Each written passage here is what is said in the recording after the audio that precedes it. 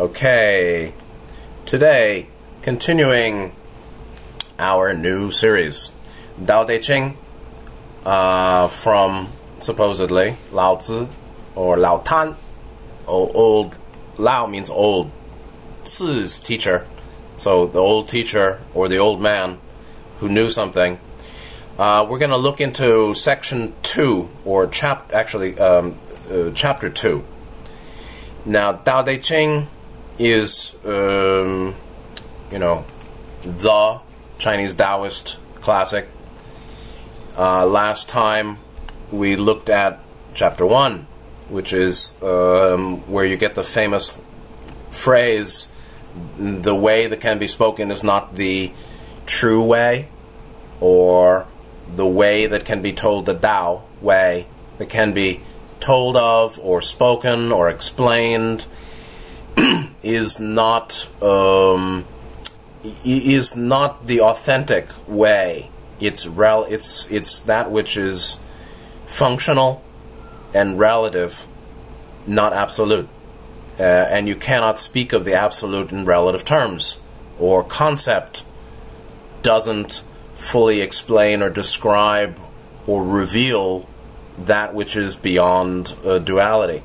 That which is not of differentiation cannot be explained and described and fully encompassed by words associated with differentiation. Words, language, concept, all are differentiations and relative pointers. It's this, not that. It's one, not two. No, it's two, not one. Well, how about it's two and one? And next, when we get to chapter 2 today, you'll see very many echoes of Dear Heraclitus, and I'm going to bring in 3 fragments from Dear Heraclitus. Hos Catanus, they called him, the obscure one, which pertain to some of the core Taoist principles. They're basically ontological. This is ontology, the philosophy of being, true nature. And the principles that are found in Heraclitus include what one scholar wrote out as harmony of opposites and the identity of contraries. And so this is the unity of polarity. And the harmony and unity of polarity.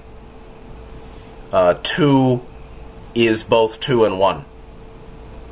Opposites exist or can be understood as poles, points, or polarity. A polarity in a continuum, or a continuum that manifests a polarity. So the 2 that is of any polarity, so-called opposites, day and night, this and that, up and down, good and bad, exists, can be understood to be complementary aspects in a unified whole. So, yes, we perceive many, and yes, that many can be understood as one. Yes, there are many, many, many, many waves on the ocean. Yes, it is one ocean with many, many waves. This is Buddhist understanding of the 2 views, right? Relative and absolute. Relative is the realm of time and space, the realm of the conceivable. The relative, it's basically epistemological relativism, meaning theory of knowledge, epistemology. Knowledge is available only by relative differentiations. It's big, it's not small. It's small, it's not big. It's 2, it's not 1. It's 1, it's not 2. It's 1 and 2. Even that's a differentiation. In Buddhism, it's understood with the Mahayana teaching of 2 views, which I think came from Nagarjuna. Nagarjuna, the progenitor of Madhyamaka, middle way philosophy, about 2,000 years ago. Indian philosopher, very important figure in the development of Tibetan Vajrayana teaching and logistics. And one of the important formulators of Buddhist teaching in the centuries after Gautama, Nagarjuna, Madhyamaka, middle way philosophy, middle way between the extremes, middle way ultimately between affirmation and negation. In between, neither affirmation nor negation. To say it is, to say it isn't, both miss the mark, are both relative statements that are limited, and they have limited value. They're limited statements. It is means it isn't. Or, it is means it's not. It is. Truth is, I am a self. Or, I'm no self. There's no self. There is one self, it's eternal. Consciousness is eternal. Nothing is eternal. All of these are affirmations. Famous Buddhist teaching is, things are not as they appear, nor are they otherwise. And you just can't explain the absolute. And the relative is useful. That helps us get to the absolute. The relative is affirmation and negation. The relative is basically to say, this is and that isn't. But saying that is inextricably linked to statements of that isn't, or something else isn't. This is means it's not non-existent. Means it has somewhat substantial reality. So we get into very subtle ontological speculation, what is, what isn't. And Buddhism says, fuck it, baby. Not in those words normally. Which is, affirmation and negation are both illusory. They're relative truths. Fine. You can affirm, you can negate, you can say it is, you can say something else isn't. Whatever. But ultimately, it's all the thicket of views. And awakening and reality are beyond all relative statements of both affirmation and negation. That's the middle way. Lao Tzu, Lao Tan, he understands that very well. So does Heraclitus, and so does Ra. So, let's first look at Ra and see it's a group, it's not one guy, Ra is not a he, Ra is a they. Search term crystallized healer. The famous quote that I've said before. Session 66, exchange 15, Don's asking about what's the function of the crystallized healer? How does the crystallized healer work to facilitate healing for someone who's asking or needing healing? Ross said, Don's question was, is this desire and will, meaning the patient having a desire and a will for their healing, that operates through to the time-space section, meaning into the non-physical realms and fields of time-space. The entity to be healed's desire and their will to allow or facilitate healing, does it pass through, or it does indeed, it has metaphysical power, it's, mind radiates in the invisible, and so it operates into or affects time-space fields. Is it a function only of the entity who's healed, the one that's projecting, the one whose will and desire projects naturally into the metaphysical or non-physical? Or is it also, meaning the healing that'll be affected, a function of the healer, the crystallized healer?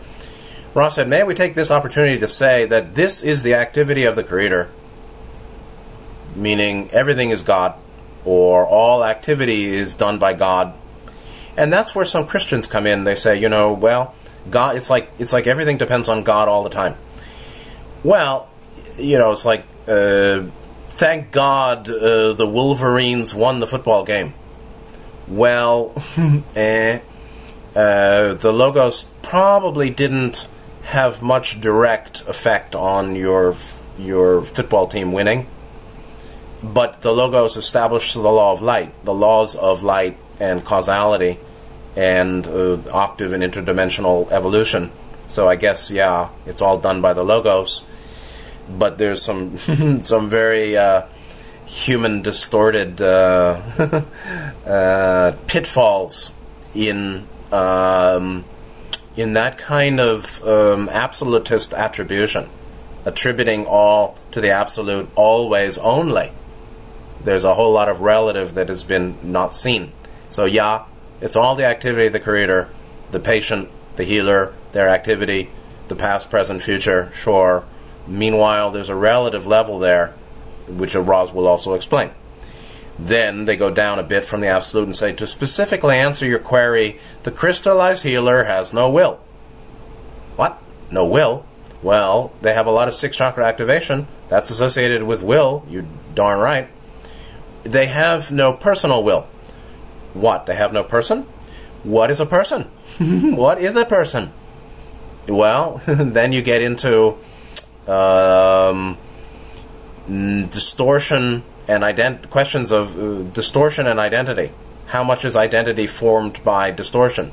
And when one is free of significant distortion, meaning blockages in 1, 2, 3, 4, 5, 6. One is free of blockages in chakras 1, 2, 3, 4, 5, 6. Free significantly. One would be a crystallized healer. Obviously, will is operative. But it's not a personal, separative will. And Ross said the crystallized healer offers an opportunity without attachment to outcome. Right? That's pure service or seva. In the Hinduism, Hindu understanding of karma yoga and seva or service. Generosity and good works without attachment to outcome. That's a core principle of Indian philosophy of karma yoga, or the yoga of activity and service. For it, the crystallized healer is aware that all is one in the Creator's knowing itself. So at some level, everything's perfect. And it's also beyond their control. But they are a conduit for the one. But that doesn't mean that if the person's not healed, God didn't want you to be healed. Or the person is healed, God wanted you to be healed. It's not that personal. And it's much more subtle. But it was the way. People will say, it was meant to be, it wasn't meant to be. There's some, it's a very confused statement. Everybody says, people who realize that all is as it should be by the perfection of metaphysical causality, meaning cause and effect, meaning karma, meaning we created our own reality. If it is of dysfunctional illness, body-mind, it's the lawful result of our causes, even if that includes external influence. We caused ourselves or are responsible for exposure to those external influences. Therefore, all that appears, whether it's illness or health, is karmically just, therefore in line with universal law. If you punch yourself in the face, you're going to get a bruise, right? The problem is that people walk around with punched faces and don't realize they did it to themselves. They don't really determine proper attribution. But one can say it was meant to be, it was not meant to be. If it occurs, it's meant to be. If it doesn't occur, it's not meant to be. Well, that refers, it's in a kind of confused way, actually. Who's meaning it? God means it to be? Because God wants to help? God doesn't want to help? God wants you to have this pain more? Not exactly, but sort of. Ra talked about the affirmative, looking at the affirmative uses of limitation when a person has an illness that doesn't heal when one has really made great efforts sincerely. The affirmative uses of that limitation are understood by higher self, and there is a certain perfection in that case, and one could see that there's a certain perfection in any case, with any phenomena. And that's sort of one of the... I mean, all of this needs to be unpacked much, much, much more. It would take me... I could talk into this for an hour, and I'm trying to just get clear. Some people are clearer than me, but most people who use these words don't even know what they mean. So, why is a healer called crystallized without a will, and how is that associated with awareness of unity and self-knowing by the Creator? Answer me that in 2 minutes. Very difficult. All is the one Creator, and therefore, because of that, it's essentially as it should be, and not aberrant to divine will. And the crystallized healer is one that is at one with divine will, is in the Tao. And that's where we go from chapter 1 to chapter 2 in Tao Te Ching. So let me read it rather than keep romping along here. Tao Te Ching, chapter 2. Translations from Arthur Whaley and D.C. Lau. And you'll see some interesting differences. These are translations from scholars, not self-help authors.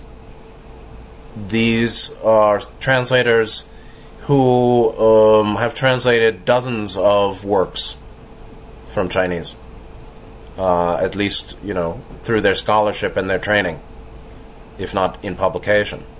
They're not trying to make it fun. They're trying to be authentic to the original classical Chinese text. And you will see big differences between these and some other translations that are modern.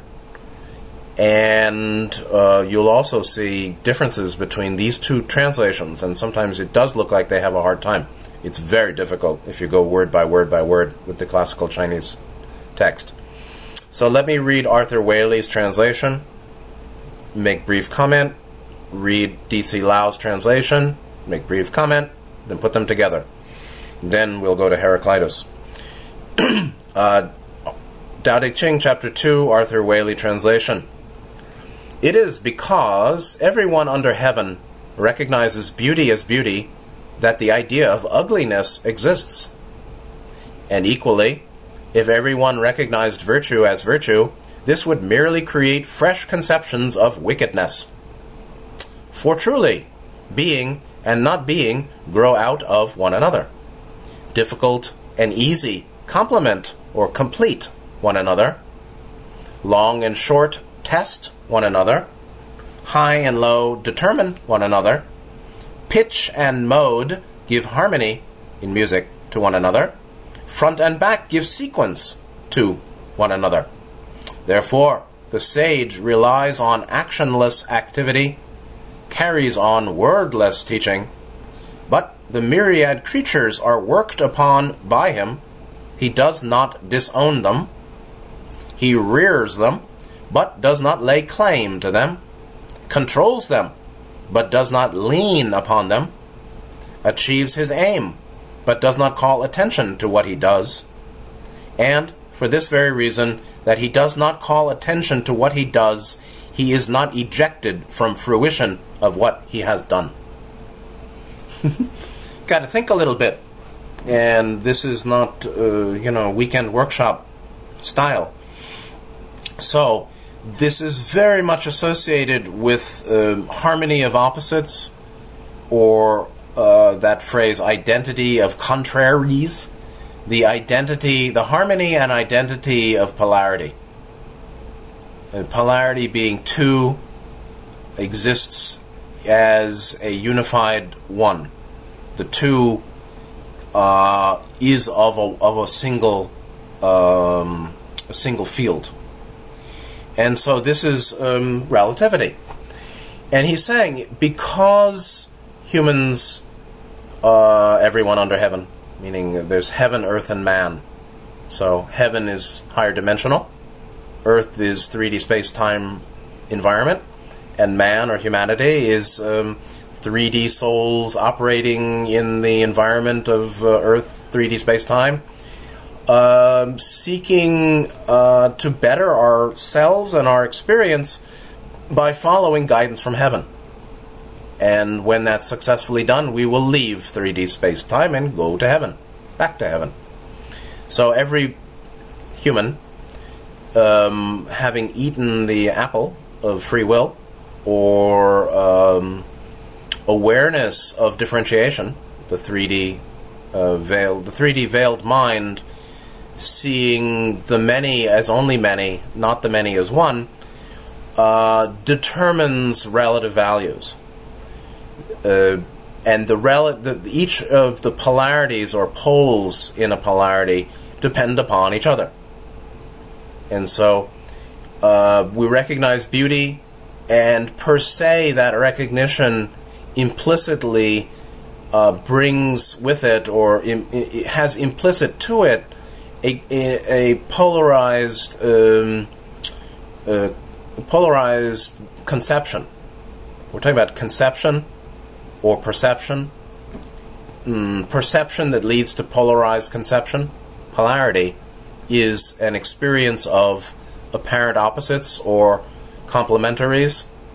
And he goes through a whole long list here.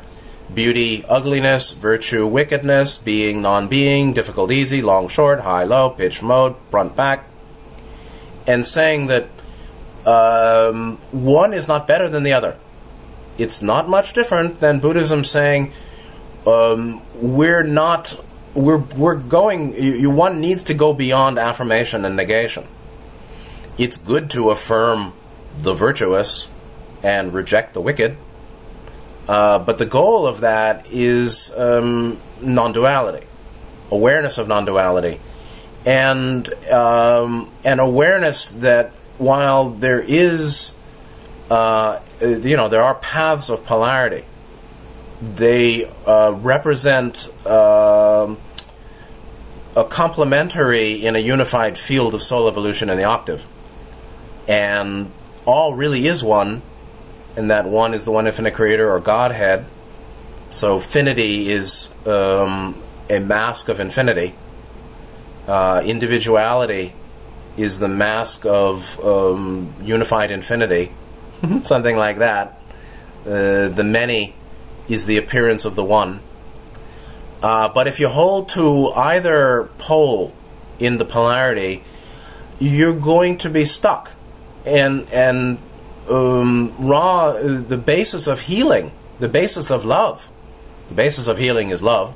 Love meaning green ray. Green ray meaning unconditional acceptance and non-control and care, non-manipulation, non-control, the opposite of psychopathology, the means of healing lower triad blockage, a willingness to unconditionally accept what is, not picking and choosing.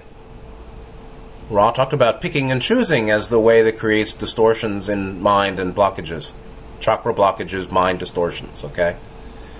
Took me years to figure out how most accurately to use the terms blockage and distortion. Blockage is an energy, a reference to energy condition, energy flow, or chakra blockage. Mind pattern, core belief, self-belief, any mental pattern of distortion, or non-distortion, hopefully. And so this is saying, yes, there are opposites, and while he's not saying that beauty is the same as ugliness, or ugliness is better than beauty, or beauty is not better than ugliness in terms of a path and a way, he's really saying, essentially, from a ontological analysis, an analysis of what really is, what we recognize as a polarity, or each end of a polarity depends on the other, and this is a teaching to go beyond polarity, as is in awakening. Awakening is non-duality, but non-duality doesn't dismiss the relative truth of differentiation and polarity. And so the crystallized healer has no separative, polarized will. They experience unified access to unified divine will, or the way. And so Lao Tzu is really saying, don't get hung up on either on the virtuous portion of that which is polarity, and the sage, or the one who understands the relativity of polarity, and yet the identity of the poles, or the complementarity of opposites, and sees an underlying or an overstanding harmony, that the polarity, night day, night day, night day, like Heraclitus said, the way upward is the way back, the way forward is the way back, the way up is the way down. It's a way. If you're facing up, if you're facing, with your eye to the sky, it's the way up. If you're on the top looking down, it's the way down. The way up and the way down is the same. Likewise, there's a certain identity between what's normally taken as opposites. And that's why Gautama, or Nagarjuna, basically said that affirmation and negation both miss the point. Miss the point of understanding what I is, what reality is, what awakening is. It's beyond mental affirmation and mental denial. And therefore, Lao Tzu says the sage relies on actionless activity. This is Wu Wei. What is actionless activity? Well, it's akin to the crystallized healer having no personal willing. Carries on wordless teaching. Well, that's cute. Is he writing a wordless book? No. He wrote passages or chapters in words. How can you say it's wordless? It's holding your beliefs lightly. Hold your mind lightly. Just because you think it is doesn't mean it eternally is, and doesn't mean that there's a truth that indicates it isn't simultaneously. Life is, life isn't. Self is, self isn't. Truth is, truth isn't. Relatives appear, and they are, dancing, flickering lights in a greater whole.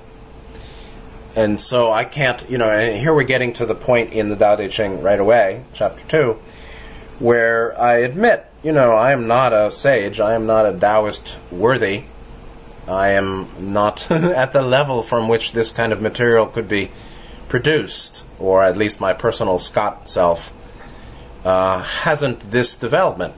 So I'm speaking of those, the teaching of those beyond me. Same as with Gautama, same with Ra to some extent.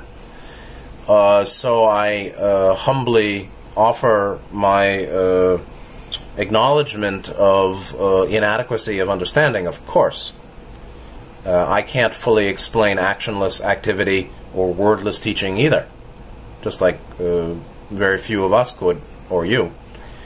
But it certainly touches. This is sort of service, like Ra said, without attachment to the fruit of the activity or the outcome. What kind of service in teaching, what kind of teaching recognizes that both affirmation and negation are illusory and insubstantial, anicca anatta dukkha, right? All views are illusory. That is a teaching that ultimately goes beyond view. It's a view that, like Ouroboros eating its tail, eats itself and disappears. And that's Gautama saying that everything he's offered, Buddha Dhamma, is just a raft to get to the other side, and when you get to the other side, you throw away the raft or you push it back for somebody else. but the raft is not the teaching. The finger pointing to the moon is not the moon. And so that's why all these Chan teachers, some of them at least, said, what is Buddha? Buddha is a stick for wiping shit, said my friend Unmen. So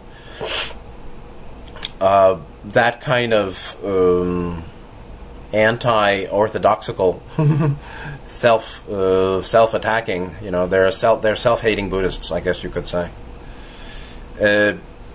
No. They're actually realizing that both affirmation and negation are maya, are avidya, and distortion. And so, knowing the essential futility, there's a relative utility, but an essential futility to words, to thought, to mind. Mind is temporary too, when you leave the octave, you don't carry the mind complex. The whole thing falls away. Even consciousness is born of ignorance, avidya, said Gautama. So mind is very, very impermanent, Mind is another relative manifestation, another, conceptual appearance of light. So, the heart of the matter here is that while there is a value to appreciating the distinction in polarity, and indeed, we are, in this experience, evolving in a polarized way. We choose green, blue, indigo activation rather than blockage. We choose non-control and surrender to truth and what's best for all. That's polarized, yeah. That's a rejection of the opposite. Yet we can understand that all the many exists just like the waves on the ocean in a whole, and we should be a little we shouldn't get too far into dogmatism. We shouldn't get to be zealots, zealous proponents of any set of views. So the myriad creatures worked upon him, meaning the sage or the one who's helping. The sage is helping, He's trying to help Lao Tzu by writing this. He's not trying to control the earth. There is the phrase, controls them, does not lean upon them. When we look at the D.C. Lau translation, you can see that there was a different phrasing. And so, but it is certainly true, two things. One, that Lao Tzu was considered to be a former administrator or working in the government. Use of the word control, which is sort of red flag for service to self. I wouldn't say that everybody's understanding of the use of the word control is the same as ours, obviously. How much manipulation is involved in this control does he intend to mean? I don't think it's too much. But people have a lot of problem. It's an issue that's been going on for a long time. To what degree is service non-infringing? And I'm not going to say that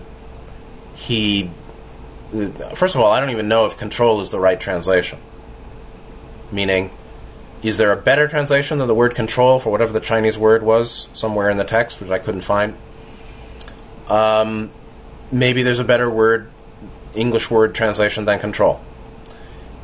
But it doesn't mean. But I wouldn't say that Lao Tzu, whoever wrote this, has a perfected understanding of non-infringement. Just like I don't, and you don't. And so, having being not fully a crystallized healer, having lower triad blockage, having some distortions in mind, all of us who are on the positive path do infringement and don't fully know what non-infringement is. And sometimes we are controlling in our efforts to help, or are seeking to be of benefit. And that's too bad. That's not good. That's not great.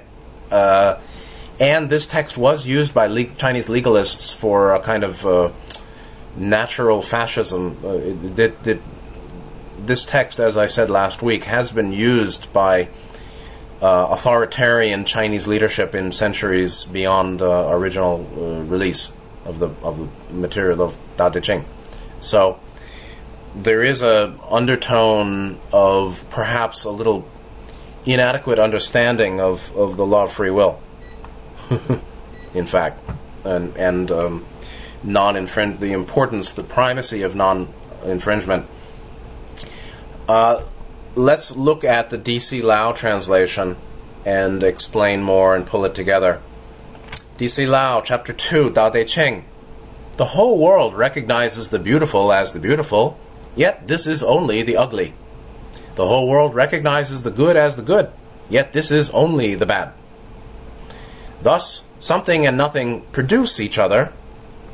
The difficult and the easy complement each other. The long and the short set off or offset each other. The high and the low incline towards each other. Note and sound harmonize with each other. Before and after follow each other. Therefore, the sage keeps to the deed that consists in taking no action, and practices the teaching that uses no words. The myriad creatures rise from it, and now the it is here not as the sage but as the Tao.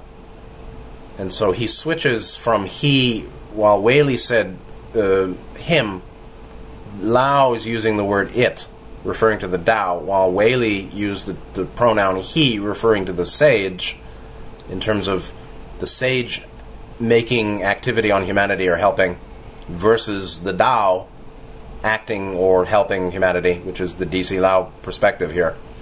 The myriad creatures rise from it, yet it claims no authority, and it does really work better with understanding that this is a reference to the action of Tao. However, the sage would be in line with Tao, right? Hopefully, to whatever extent. It, the myriad creatures rise from it, yet it claims no authority. It gives them life, yet claims no possession. It benefits them, yet exacts no gratitude. It accomplishes its task, yet lays claim to no merit. It is because it lays claim to no merit that its merit never deserts it.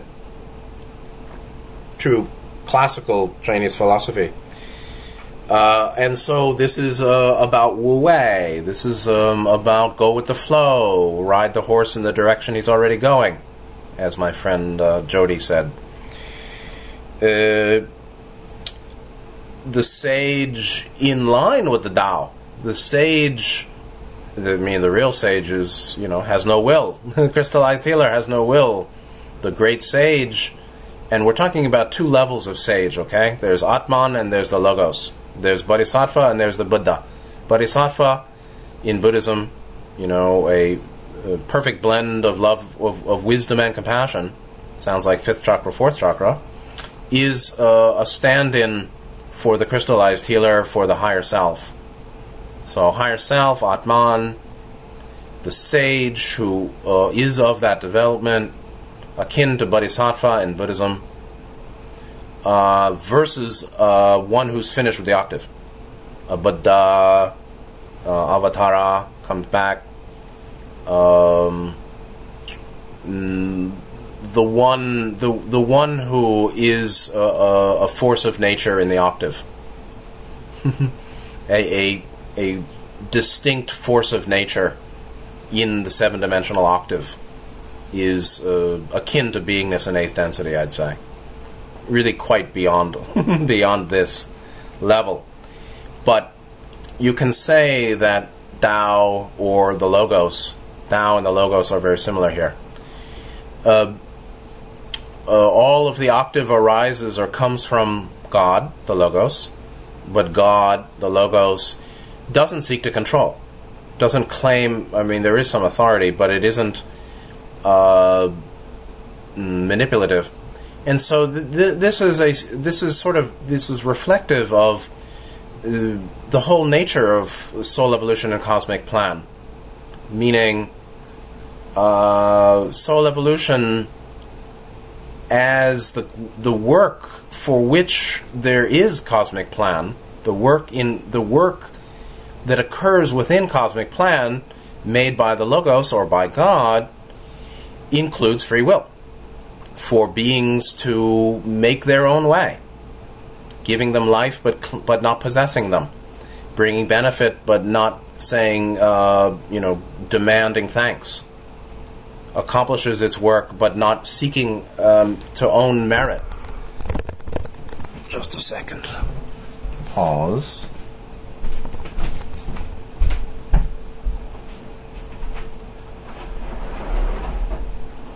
It's particularly hot here in Taiwan, and my open windows are blowing hot gusts here, and even my air conditioner doesn't know what he's doing.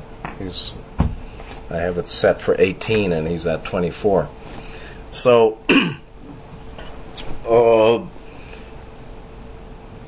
there's the Logos. The laws of the octave could be called the Tao, could be called the Holy Spirit, right? Father, Son, Holy Ghost. Holy Ghost is prana, is spirit, is pneuma. It's spiritus sanctum. Well, what is that? That's intelligent energy. And its activity is the Tao. But its nature is infinity, or its sources is infinity.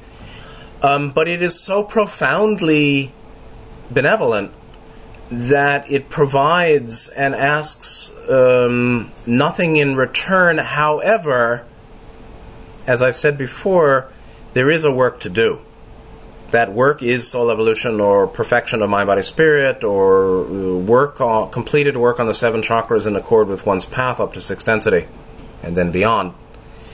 So there is a piece of work to do here. But indeed, the ideal server gives without expecting outcome, accomplishes the task and lays claim to no merit, or lays no claim to merit. It's not seeking to take, it's offering freely. And because one offers freely and asks nothing, then merit or worth or essential value is not lost. And so you can see, in some cases, D.C. Lau gets what Whaley didn't. In other cases, Whaley gets what D.C. Lau didn't, it seems to me. The first two stanzas saying, because we see beauty as beauty, therefore there is an idea of the opposite being ugly.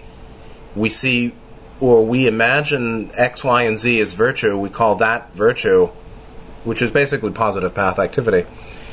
That creates, or that's associated with the conceptions of the opposite being wickedness. That's true. And that seems more accurate than saying the world recognizing the beautiful as the beautiful is ugly. The world recognizing the good as the good is bad. I think that's not quite a useful translation there. Meanwhile, so I think Whaley got that where D.C. Lau didn't. Meanwhile, I think it probably is referent to Tao, the 4 of those last lines about myriad creatures rising from it, versus Whaley's saying myriad creatures are worked upon by him. He doesn't disown them. Lots of double negatives here. Myriad creatures are worked upon by him. He doesn't disown them, meaning he doesn't throw them away or reject them. Rising from the Tao is also true. A sage. So for Whaley, the second half of this chapter explains the work of the sage. For Lau, the second half of the chapter explains the work of the Tao. All right. Ideally, they're in harmony. Obviously, the phrase controls them but doesn't lean upon them. Perhaps D.C. Lau didn't like that, which I don't either. And he said, is that really control? And you see, now you get into the thicket of translation, and the word Whaley calls control, translates as control, Lao translates as benefit. That's pretty different, So one of them is closer to the original, clearly, than the other. And it may well be Whaley and the word control. But he doesn't like it. He doesn't understand it, and I don't fully either. And yet, because he's an honest fellow, or he has a certain kind of commitment to the original, even though he doesn't understand it and doesn't quite like it, maybe, he used the original, or used the translation of control, of that word as control. Meanwhile, D.C. Lau, who's an honest guy too, may have seen the word that the original Chinese could be translated as control, but that didn't seem right to him. So he took another word, he translated it as benefit. They're really quite different. But certainly, it's not a sort of manipulative, heavy-handed controlling.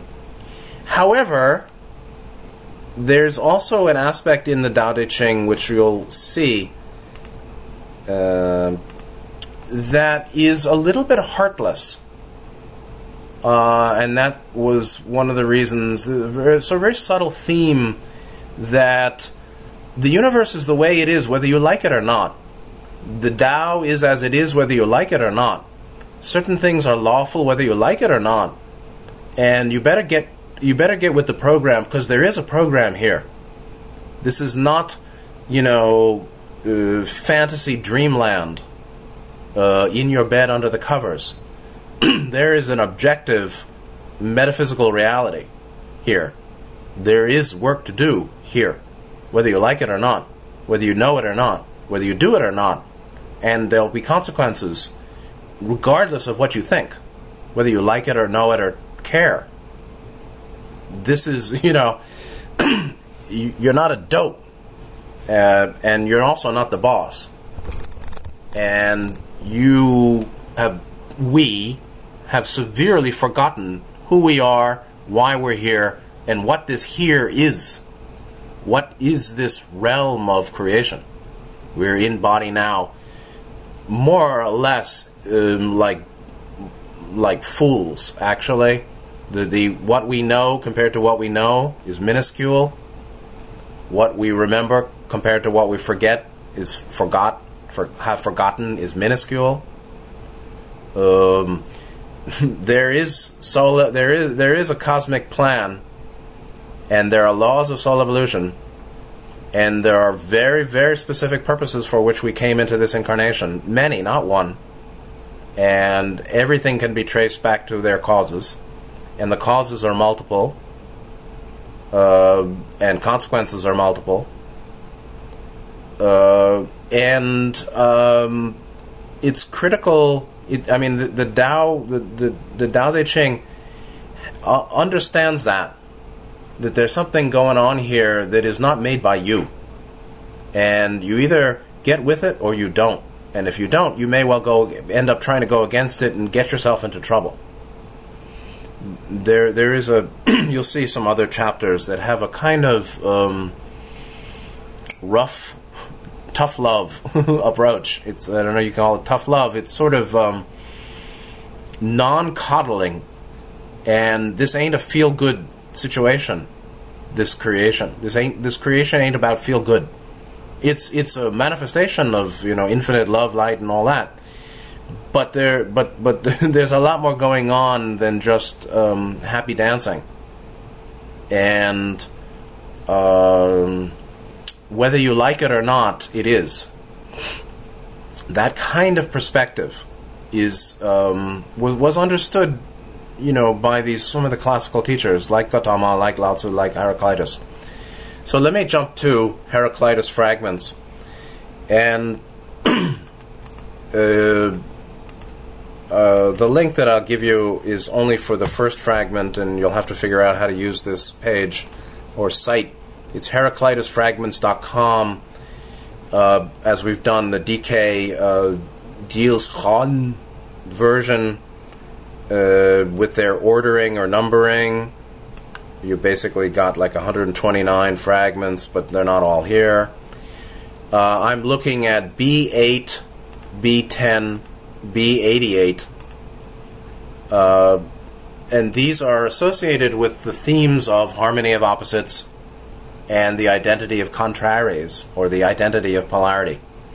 The harmony and identity of polarities. And so these are some of the most famous fragments that are associated with that. Fragment 8, translation from Robinson: what opposes unites, and the finest attunement stems from things bearing in opposite directions, and all things come about by strife, by war, by conflict, by opposition. Polarity is the nature of polarity or conflict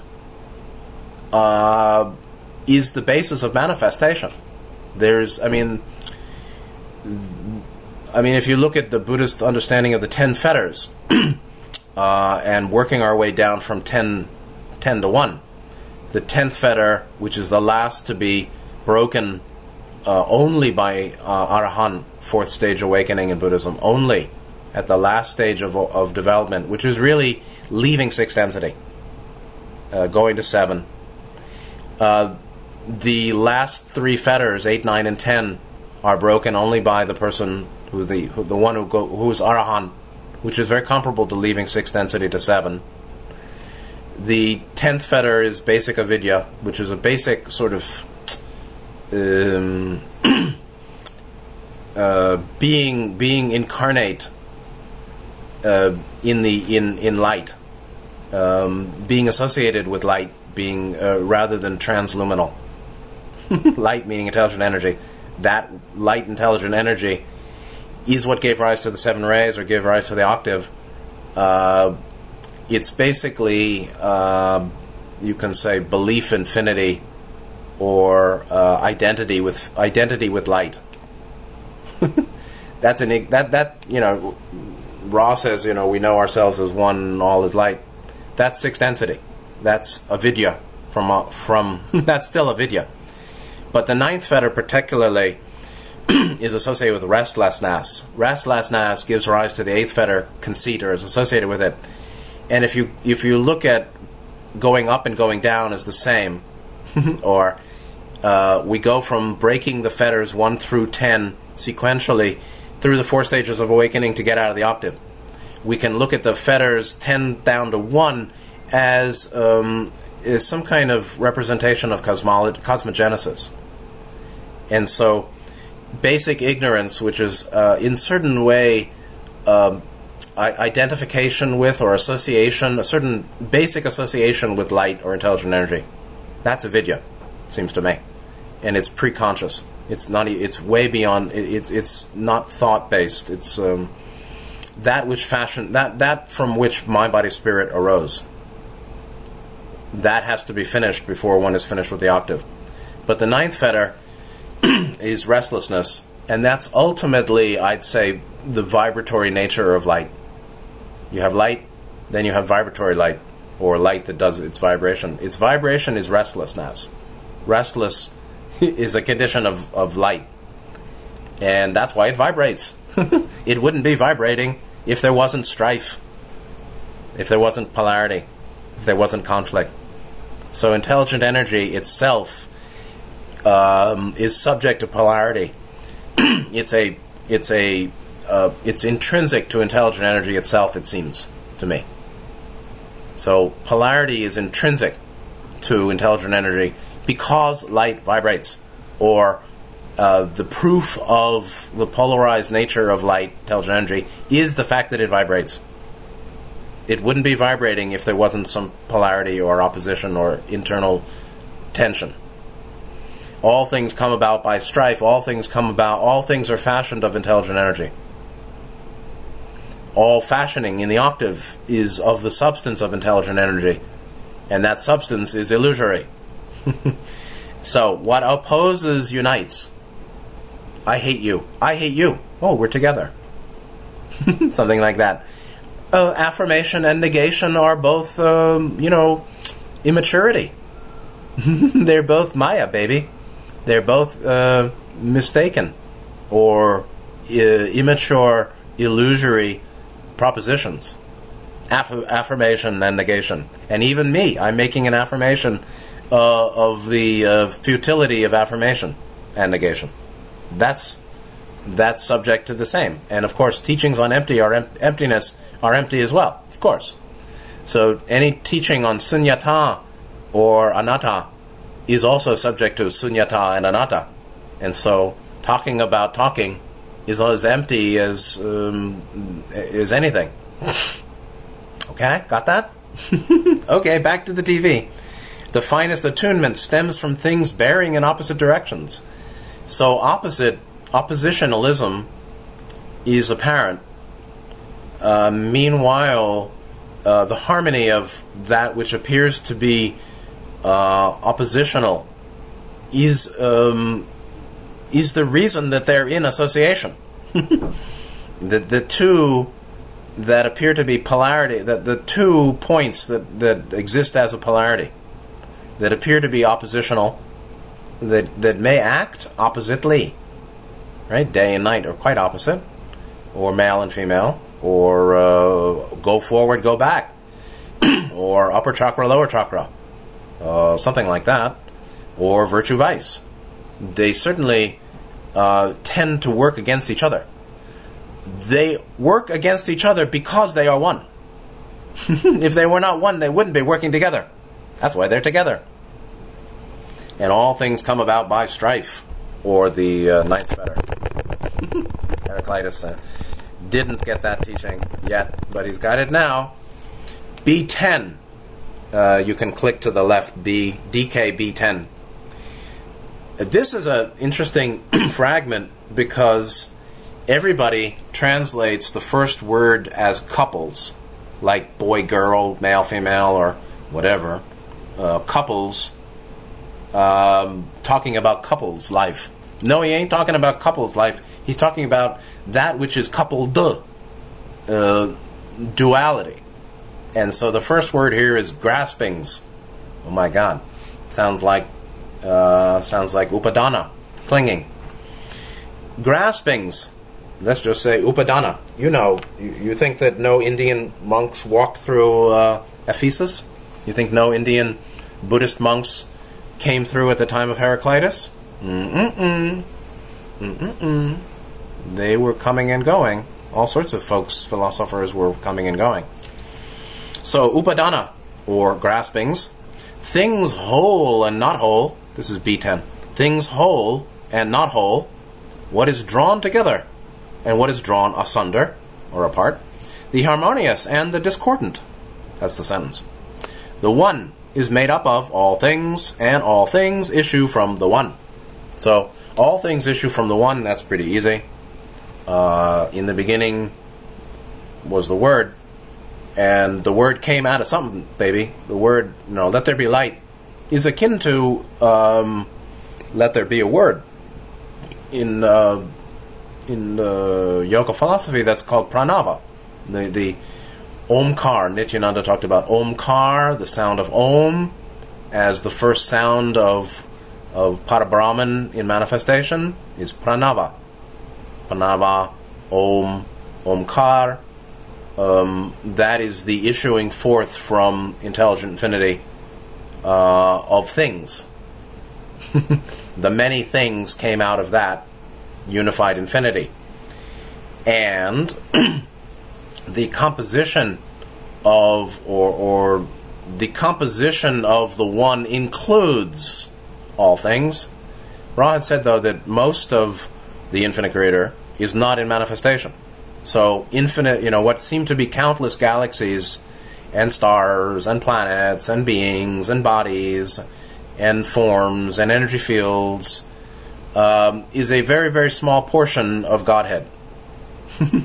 Totality of existence and billions and billions of stars and beings with all these bodies and minds. This is a very small portion of the one infinite creator. It's a very small manifestation. So the one includes or is made up of all things, the many, and is a hell of a lot more. The first line, you see, this is the difference between real translation and what? Sesame Street translation? Or Kenny G translation? I like Kenny G. He's a good guy. But it's sort of, let's just say, Muzak or dentist, dental office music translation. Dental office translations. There you go. So there is, this is not a dental office translation. This is a translation where you got to do work to figure it out. You got to conform. We have to conform our mind to the teaching, to the teacher, not put them in our bag.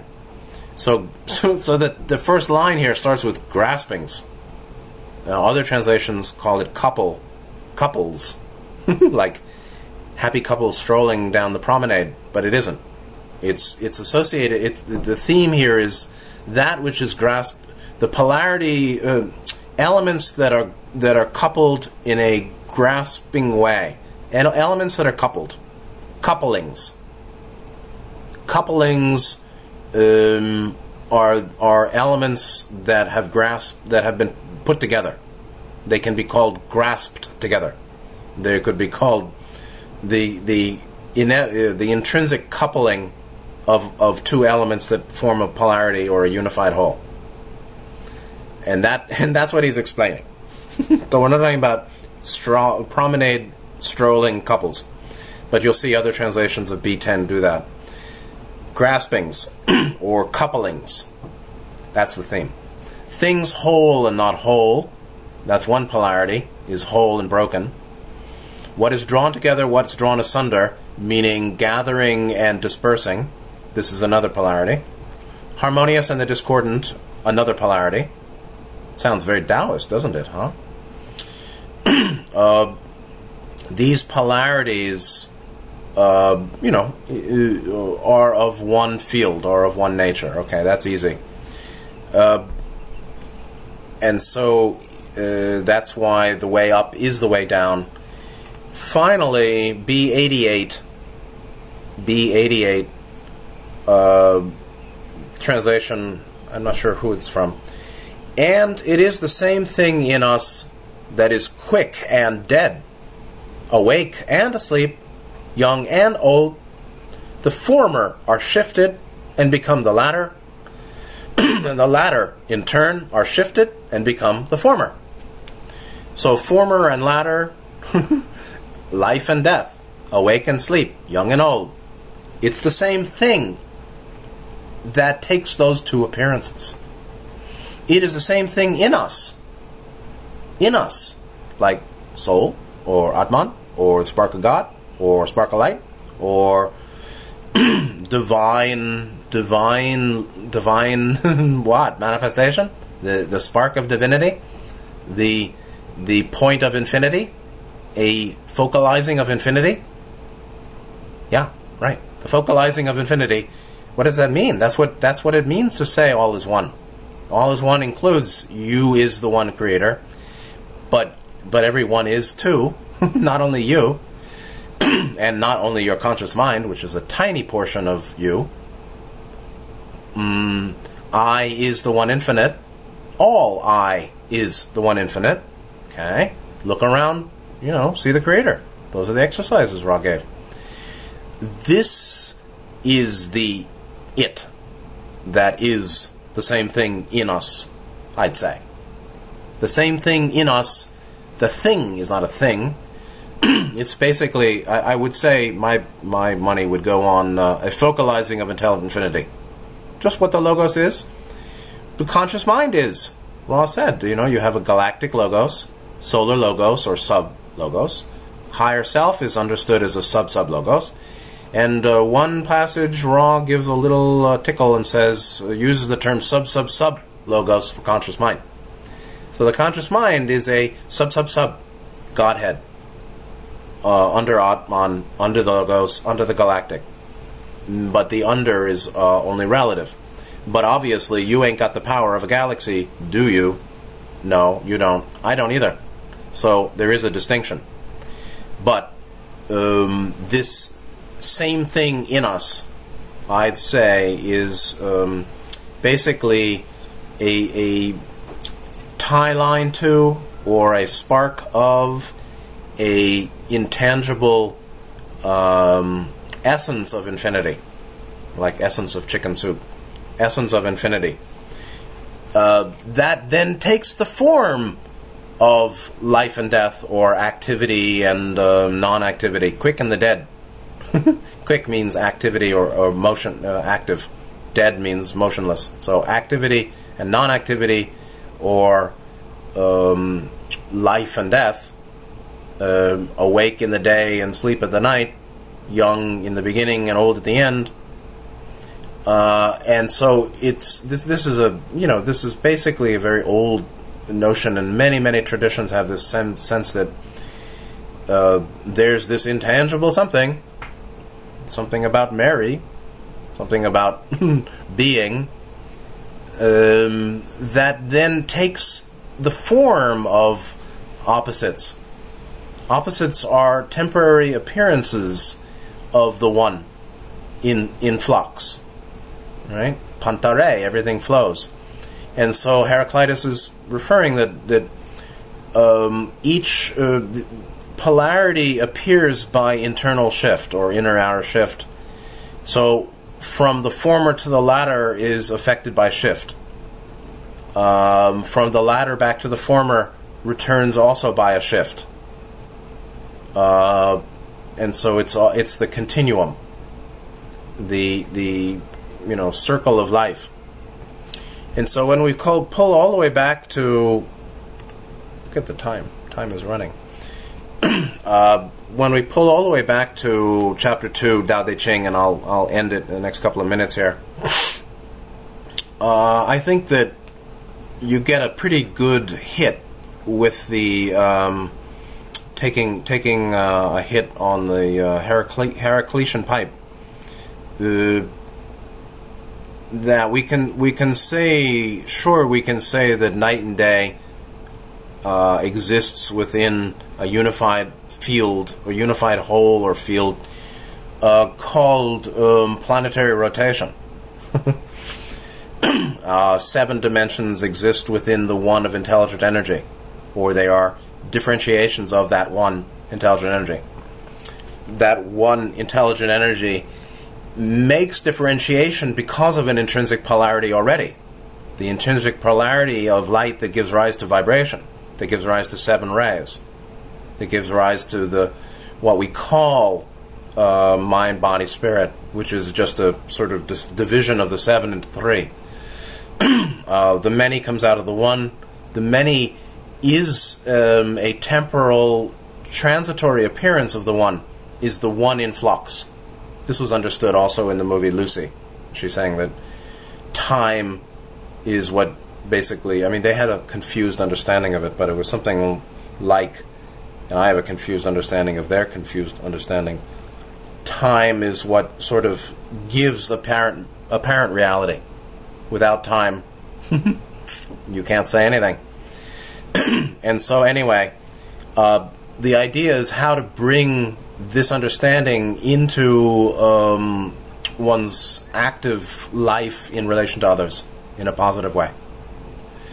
And so that's the value of no action, and no words teaching. And I think in many ways it's explained by those 4 qualities, the 4 lines that either attribute to the sage or to the Tao, about supporting without controlling, giving without taking, helping without asking, doing without seeking anything, any recognition. And when that's done, one doesn't lose, because one's not seeking to take. You can't lose if you're not taking. But this is not the kind of not taking of being bonked over the head, lying insensate on the floor, or having harmed oneself so you can't help, or avoiding because you're afraid, or you have low self-value, or you just say, fuck, I hate people. This is engagement without attachment, giving without without controlling,